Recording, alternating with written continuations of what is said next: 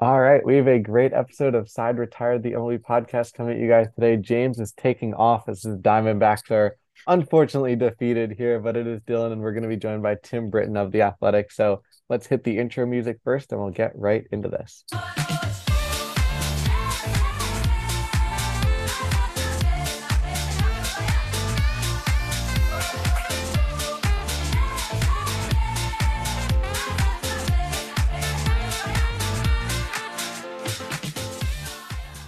Hello and welcome to this edition of Side Retired, the only podcast. It's Dylan Campione alongside Tim Britton today of The Athletic. He's a Mets beat reporter, of course.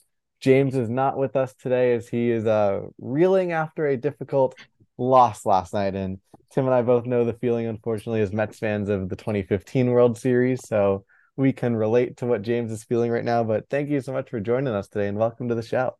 Oh, thanks for having me. Really appreciate it. Absolutely. So the big thing that we like to start off with the show, and really you get to take this in whatever direction you'd like to go with, but we ask our guests, who are you and what's your story in the baseball world? Okay, yeah. I'm Tim Britton. I've covered the Mets for the Athletic over the last 6 seasons since the start of 2018. Before that, I had spent 7 years covering the Boston Red Sox for the Providence Journal, newspaper in Rhode Island. I got into baseball beat writing late in college. I'd attended Duke University. I'd covered the basketball team there, and covering basketball was kind of what I liked most at that point in time. As you would at Duke, the baseball team was not quite the good program it is now. But I got an internship first with minorleaguebaseball.com going into my senior year of college. Got to travel the Southeast US a little bit, covering the minors. And then a year after that, got an internship with majorleaguebaseball.com covering the Mets, getting to cover their home games. At that point in time, MLB.com had, I think, as good an internship as you could have as a college student. You get to come out, like I went to, it was 55 or 60 Mets home games the year after I graduated college, and got to, your first day, you're in the clubhouse with everyone, and you're writing a story. There were no baby steps, and I really appreciated that, even though I could have probably used some baby steps at that point. So I did that was 2009. 2010, I had the same internship covering the New York Yankees, and then was really fortunate to get the job with the Projo starting in the 2011 season in Boston. It was I had applied to over 100 jobs over the previous few months, many of which I did not really want. And I saw the Projo one, and that was definitely number one on the list, and happened to be the one that was offered to me. So that felt really good. And then to be able to spend 7 years there, kind of learning from a lot of different writers. I got to work with a guy named Brian McPherson, who was incredibly helpful to kind of writer that I became and evolved into over time. Writing for a newspaper was difficult. I was writing a lot more words a lot quicker, a lot more quickly than I was used to. And then after 7 years there, when the Athletic started hiring beat writers for a bunch of different major league teams, I was interested in moving back closer to where I grew up in New Jersey. They had the Mets job open, and that seemed like a really cool opportunity to write about baseball, maybe a little bit of a different way, but still have that regular beat aspect to it. And that's what I've enjoyed so much about being back here. I love it. And then you did just mention two key cities that you've worked in is New York and Boston. And those are two of the things that everyone talks about the New York media and the Boston fans are crazy. So what is that experience like for you so far working in those two massive markets? Well, one of the great things about it is that, like, the teams are always relevant. I think the hardest thing in baseball to cover is probably a bad team in the month of August. And I've had to do that. I had to do that a little bit this year with the Mets. And when I covered the Red Sox, they had some dizzying seasons back and forth. I covered them for 7 years. They finished first three of them, and they finished last three of them. And the only one they finished in the middle, they had a September collapse that was legendary, and which I had experience from as a Mets fan.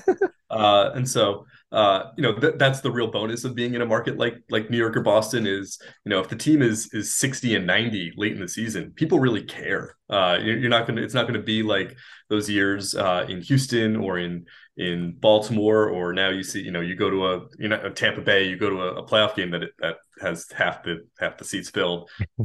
People really care about these teams. And I probably, going into it, didn't think that the media itself was as big a deal. You'd hear about, oh, the big bad New York media or the tough Boston media, like players can't play in those markets. The first team I covered on a beat was the 2011 Red Sox. They had added Adrian Gonzalez and Carl Crawford, guys who were very used to playing in smaller markets, and you could see that that did have an impact on them in a way that I did not expect. And so I think it is actually a skill to be able to play in that kind of market. I think it's learned, and it's something that guys who come up through the farm systems in New York, in Boston, in Philly, in Chicago, maybe LA, get used to it a little bit more than guys who are used to playing in Tampa and San Diego, maybe. Absolutely. And then what is sort of like, and I know it's going to be a difficult question, but a day in the life? Because I know obviously you're at the ballpark 24/7, or it seems like it, long days and long hours and road trips and everything like that. So I guess we can do two part of A, what's it been like for the last couple of months working in season? And then now that we're in the off season, what is daily life? Because obviously you're not at the ballpark 24/7 anymore. Yeah, in season, actually, one of the maybe counterintuitive aspects of it is that in season, you're not as worried when you're not at the ballpark that something is going to happen at any second. Like we're on a on a Zoom in early November, and like I have my phone next to me, and like there's a chance something crazy happens in the next 30 minutes. You don't feel that way at in the morning on a Wednesday in June. The trade deadline is obviously the difference there, but it's waking up and kind of getting a sense of what other people on your beat have written, if there's anything you've missed that other people have done, or if you weren't at the game the night before, kind of reading everything and getting a sense of what happened. My off days are kind of like school absent days. Like you're still responsible for the material even though you weren't there. And so it's catching up on that stuff. We have to be at the ballpark by about 3 p.m. In the afternoon. The clubhouse is open for the Mets. It's usually for their home games. It's usually about 3:10 to 4 o'clock. Every team has to have it open 50 minutes before batting practice. And so you're there. You're in the open clubhouse. That's where you get your interviews done with different players. Covering baseball is one of the best parts of it. Is that access. It's different than other sports. I've dabbled in covering the NBA and the NFL. And the NBA, I think it's 25 or 30 minutes before a game. You do a morning shoot around, which is not easy to go to to go to the arena, come back, and then go back again. And in the NFL, there's no pregame access on Sundays, and during the week you're kind of beholden to who's going to be in the locker room at any moment. So it's a little tougher that way. So I love having that daily access before a game every day. To go over and talk to Max Scherzer about something, or Pete Alonso, or Jeff McNeil. And as seasons go on, their availability does change. Guys in slumps are generally less available. You understand that. Yeah. And winning streaks generally bring more people into the clubhouse than losing streaks. So you use that time, and then at 4 o'clock we talk to the manager. In a press conference setting, it's always it's a little disappointing. Like that's one of the cons of covering a big market team is those pregame press conferences are on TV every day, and so there's a lot more formality to them than there used to be. Mhm. That's been the case my entire career, but there are writers I know who remember covering it where you're sitting in the manager's office just leaning back on a chair and and shooting the breeze. We don't get that quite the same extent these days. And then you're usually outside during BP because you can pick off more players that way. Just make sure nothing crazy happens. The general manager isn't sitting in the dugout waiting for people to talk to him or anything like that. And then you go upstairs and you start writing. Fortunately, with the athletic and online deadlines, I do not have to have everything done at a specific time early in the day. When I wrote for the Providence Journal, I would have a notebook that was due about 7 p.m. Eastern time, so right before first pitch. Then I would have another story, a pregame sidebar that was due by about 8 p.m. And then the game story was due, 2 minutes after the game ended. And so a lot of times you're writing through the first three innings, and then you're catching up on what happened in those first three innings, getting a sense for the game. And I would usually start writing a game story by about the top of the seventh. Actually, with the way the pitch clock works now, I'd probably have to start that a little earlier because depending on how quickly those last three innings could go. Now with the athletic, I generally start writing. If I'm writing off the game, I generally start around that seventh inning, getting a sense of what I want to write. But there is a little bit more leeway where if the story changes post game, or if you don't have a good idea going into the post game, you can kind of change it. You more time after to change it the next day. I So love it. that's the general day to day in the in season, the off season. It's a lot of waiting around. You're working from home most of the time, as you can see, waiting around, seeing if anything happens, having ideas that are that fit different parts of the offseason. So, right now we're talking about previewing free agency and that kind of thing. Next week, they have the general managers meetings in Scottsdale, Arizona. So I'll be out there for a few days. The winter meetings are next month in Nashville. So that will be, it's always the busiest week of the year, that and the trade deadline.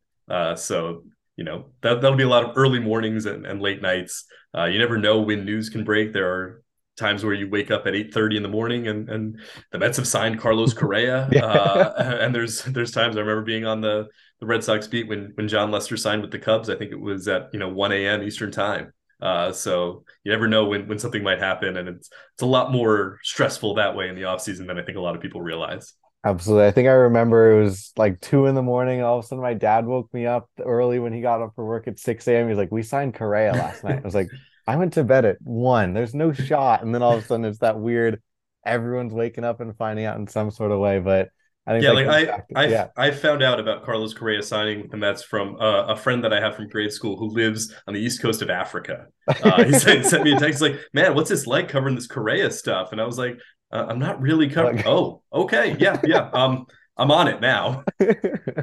absolutely. Well, that ties back to the statement you made that there's never really a dull moment with the Mets, whether it's good or for worse. It seems like there's always something with the team. But what was that like, obviously, for this previous season coming into it, the high expectations, the Verlander, the Scherzer, Alonso's back before Diaz was hurt. You're re-signing the best closer in baseball. And then, obviously, unfortunately, you don't want to relive it. But what happened over the last 6 months of what was that whole energy and vibe like at the beginning of the year? And by September when it was basically a funeral march to the end.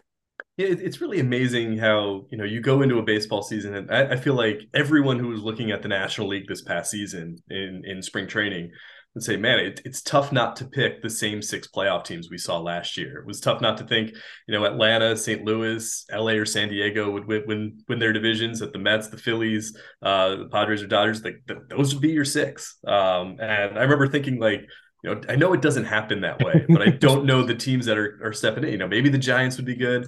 And then, the first regular season games I covered, I wasn't on the first trip to Miami, but I was in Milwaukee where they really got blitzed by the Brewers over 3 games. And I remember thinking like, I still think the Mets are going to be good, but you can see the ways they wouldn't be. You can see how this can go south.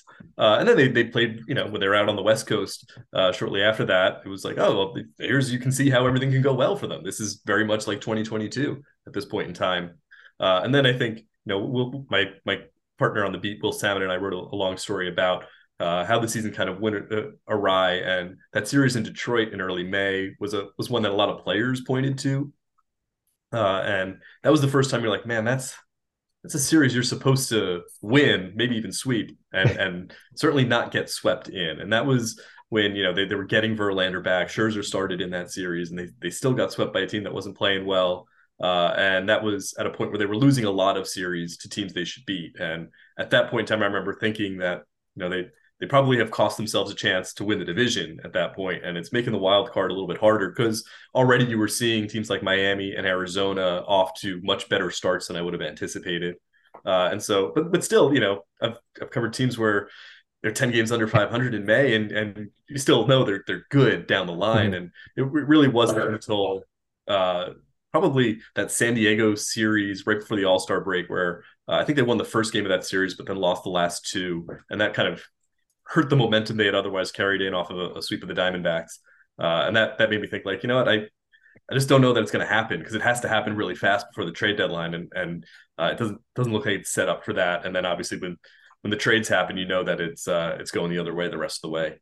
Absolutely. And then what was that June like, or the July? And obviously you were around the team that all of a sudden it was David Robertson's not pitching the ninth inning. Hey, there was a rain delay. Why is he not pitching? And then everyone gets in the clubhouse. Well, he's packing for Miami. And then it seemed like 48 hours later, Scherzer was in Steve's office and they're talking about the future. And then he's on. And then Justin Verlander's gone. So that's probably a pretty hectic week. I know there's the 2015 5 days in Flushing. That's a hectic period as well. But this is almost the anti that of what happened in those 5 days. Yeah, it's the real inverse of it, right? the Robertson one, it was a little bit of a surprise that it happened as early as it did, but certainly by that point it wasn't a surprise that he was traded. I think that didn't take anyone really off guard. It did the night, I think it was the night after that, when Scherzer had his start and said afterward, like, I need to talk to some people, because it was kind of like, in the moment you're thinking, well, Robertson got traded. That shouldn't change too much of your perspective. But what we learned later, and what Max told us later, was he's getting texts from everyone saying, like, I heard we agreed to a trade for you, or you waived your no trade clause.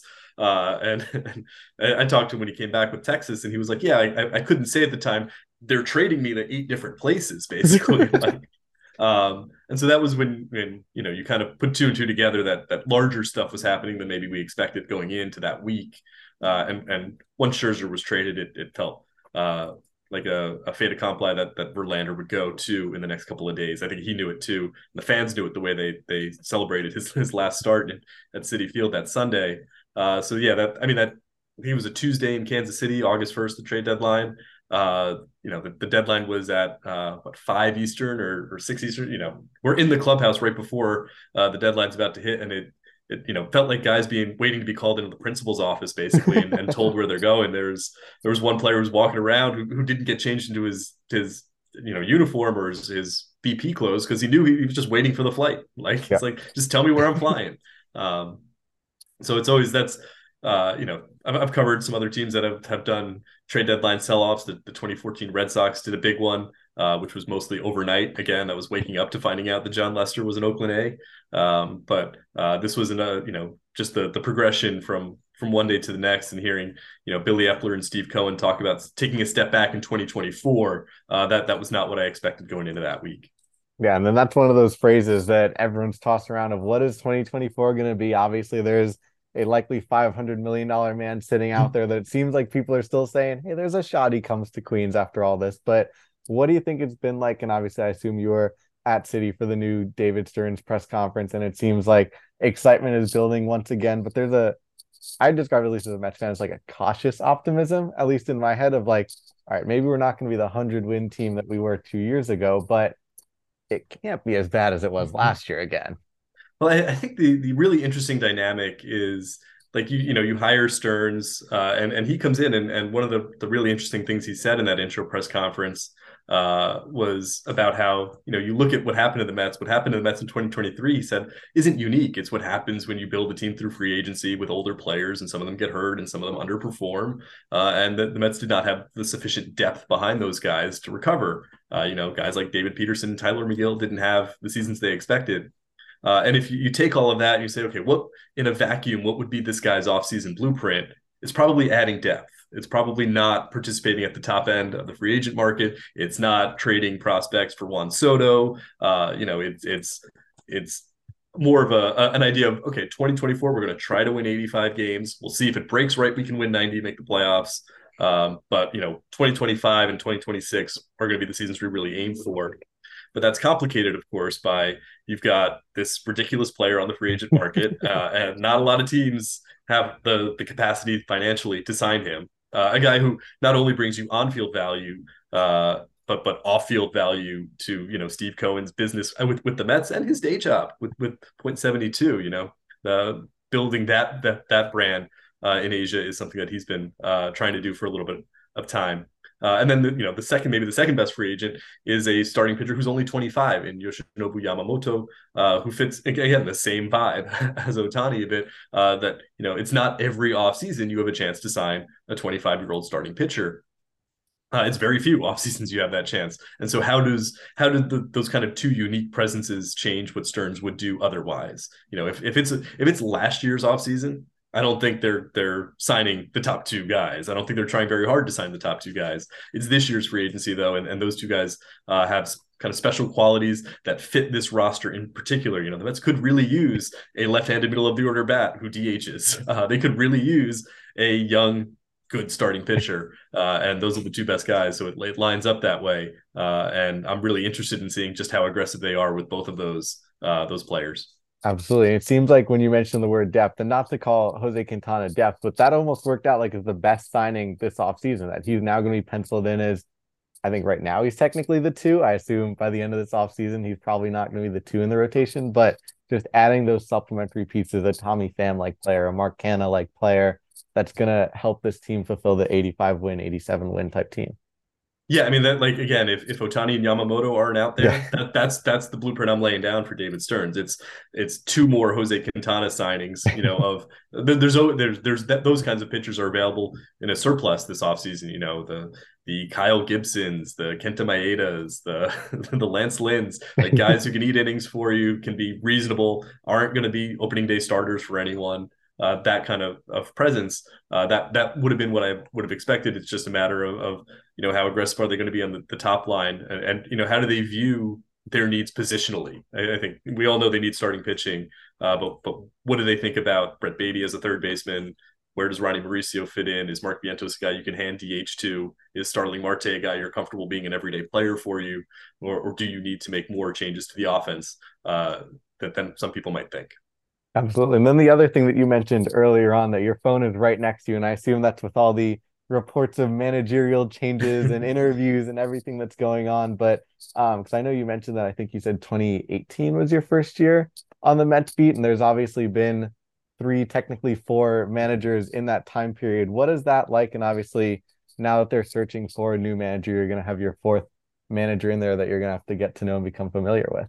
It's funny. I was joking with a couple of my friends who still cover the Red Sox, and they were complaining about how they have to, this is the fourth GM they've hired in the last 13 years. It's crazy amount of turnover. And I was like, oh, that's cute. Cute. The Mets are on their eighth different head of baseball operations in the last 6 years. I guess 7 seasons with Stern starting next year. This will be their fifth manager in that stretch. The last guys to last more than 2 years in either of those roles are Sandy Alderson and Terry Collins. So it's been a lot of turnover. It makes it a bit frustrating sometimes as a beat writer that you work to build a relationship with a guy in either of those jobs, and then they're gone within a season or two. But it also provides excitement and a chance to get to know someone else and see how something is done differently. So it'll be an interesting. Obviously everyone knows Craig Counsell as kind of the front running candidate, and whether or not he wants to be in New York, wants to take on that challenge, is kind of the big question. I think if he wants the job, I think it's his, but I don't know necessarily whether he wants it or not. And that's an interesting dynamic in play.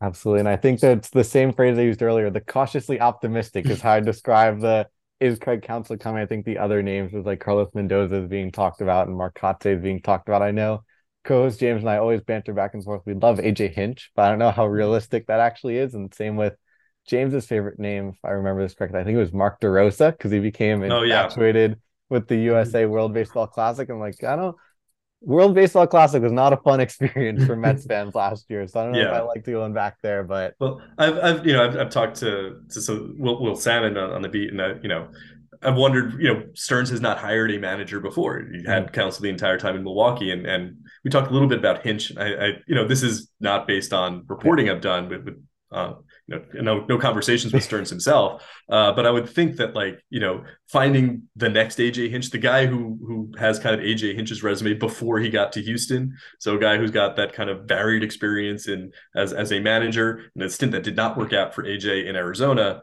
And some front office experience. I think that's why someone like Andy Green, interviewing according to the New York Post, that's a guy who kind of fits that mold a little bit. A guy whose first tenure with San Diego didn't go great, but who has varied experience, has his very brief playing tenure with the Mets at some point, I think in 2009. But I think if Counsell isn't the guy, that would be more of the resume that I would expect them to be looking for here with someone else. absolutely. And then is it sort of I know there was whole oh, Craig Counsell's contract isn't expiring until I think it was November 1st, but then he got the special permission. Is it, I guess maybe if you don't know about this search, but just in general, do teams usually have all right, this is our one guy, and then if that doesn't work, then we'll start exploring our other options? Or is it the things are working at the same time and whatever happens type of deal? Different searches have gone differently. When I covered the Red Sox, they fired, they let Terry Francona go after 2011, and they brought in five. They had five finalist candidates, and they hired a guy who was not among the finalists. They went out. They decided they didn't like any of the finalists, and they went out and hired Bobby Valentine. And a year later, they were looking for another manager. They fired Valentine, and that year it was very clear they wanted John Farrell, who was currently managing the Blue Jays. So they went out. I don't even know if there was a second candidate at any point. I just remember we all were like, yeah, it's going to be Farrell, and then it was. They actually had to trade for him. I don't know if that would be the case. Certainly would not be the case with Council. I don't know if that would be the case with Kotze in any way. Um, this one is more like that second one that the Red Sox had. It's looking more at a specific person who is pretty clearly the front runner, and if he wants the job, it's his. But at the same time, I think the Mets have to do the other parts of it alongside. You don't want to end up in a situation like the Red Sox were in late 2011, where you go through a whole process. You're like, I don't like any of these guys. We got to start over. We got to start fresh. And that team didn't name a Valentine its manager until we were into December, and that kind of threw off the coaching staff all year. It wasn't a good dynamic, and I think the Mets want to avoid that. Absolutely. And I think you also mentioned the general manager meetings are happening in about a week, and then we have the baseball winter meetings taking place a month from now. Do you think a general manager needs to be in place relatively soon, or can technically David Stearns, he's a president of baseball operations, he can still go and quote unquote represent the Mets? Yeah, I think Stearns should have no problem doing that. We all know this is title inflation. That Stearns is doing the job that a quote unquote GM was doing 15 years ago, and that most of the guys who have the GM title underneath the president of baseball ops are doing the jobs that assistant GMs used to do. So I don't think there's a real pressing need for a general manager. I think if there is the right person who comes along and who is available, that they'll explore that. But it wouldn't surprise me if the Mets did not name an official general manager at all this offseason into next season.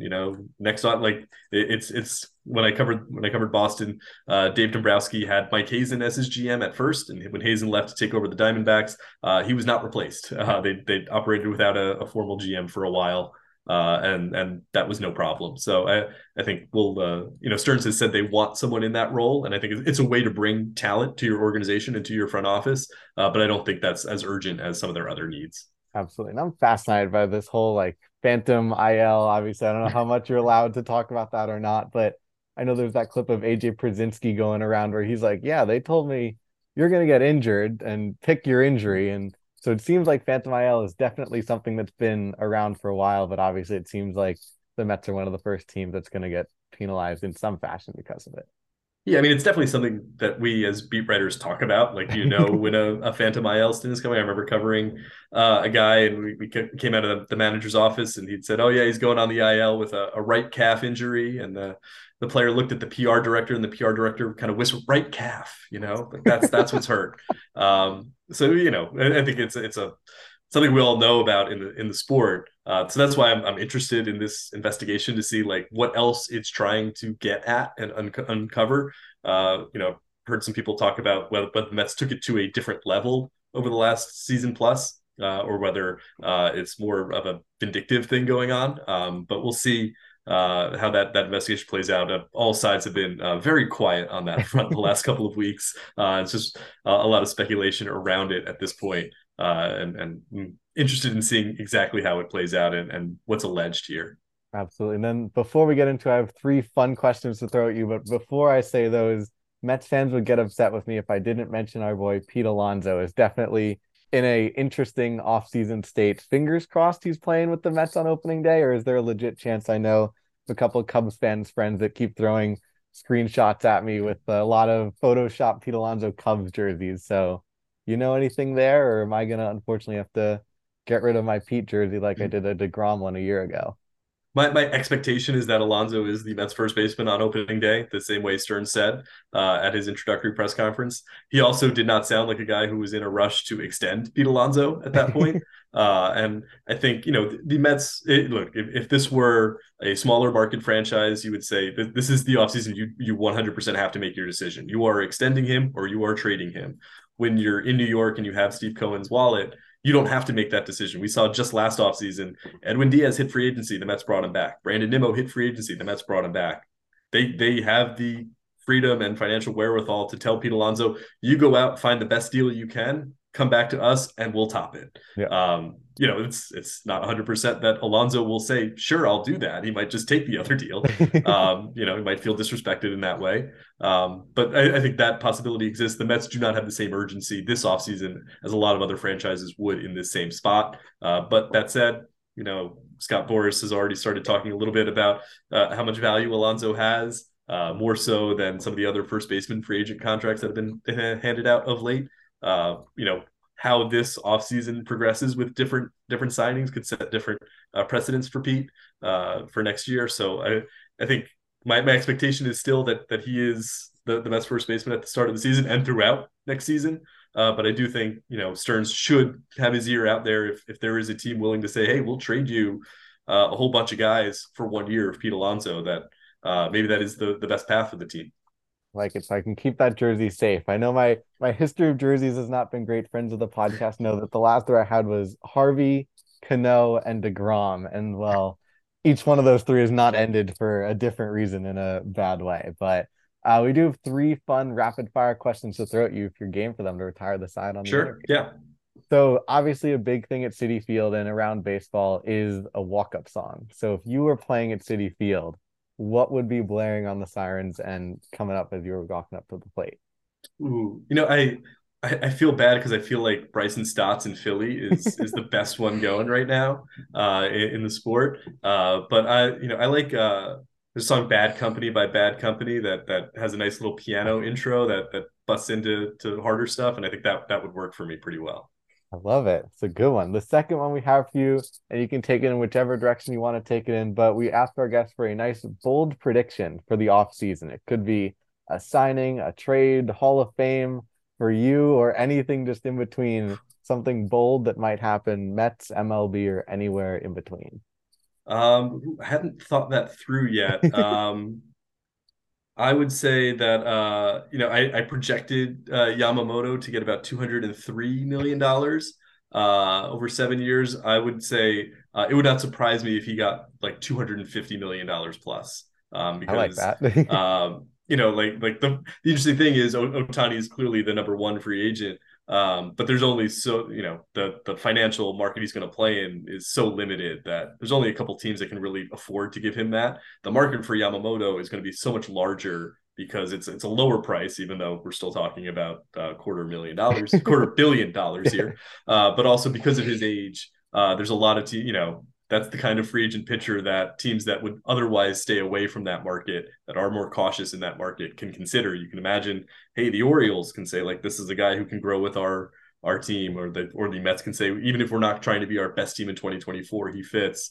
He fits for a lot of teams. There are some big market teams in Boston and San Francisco and St. Louis and the Bronx and Queens who are coming off seasons that they kind of want to make a splash this offseason. So he might be the main benefactor of that.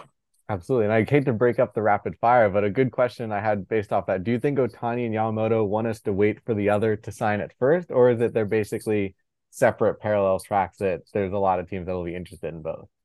I think probably I don't know if there's that much crossover. I mean, I think if you're talking about teams that would be in on Ohtani, you're probably talking about the Mets, the Dodgers, maybe the Giants and the Mariners, the Yankees, maybe to an extent.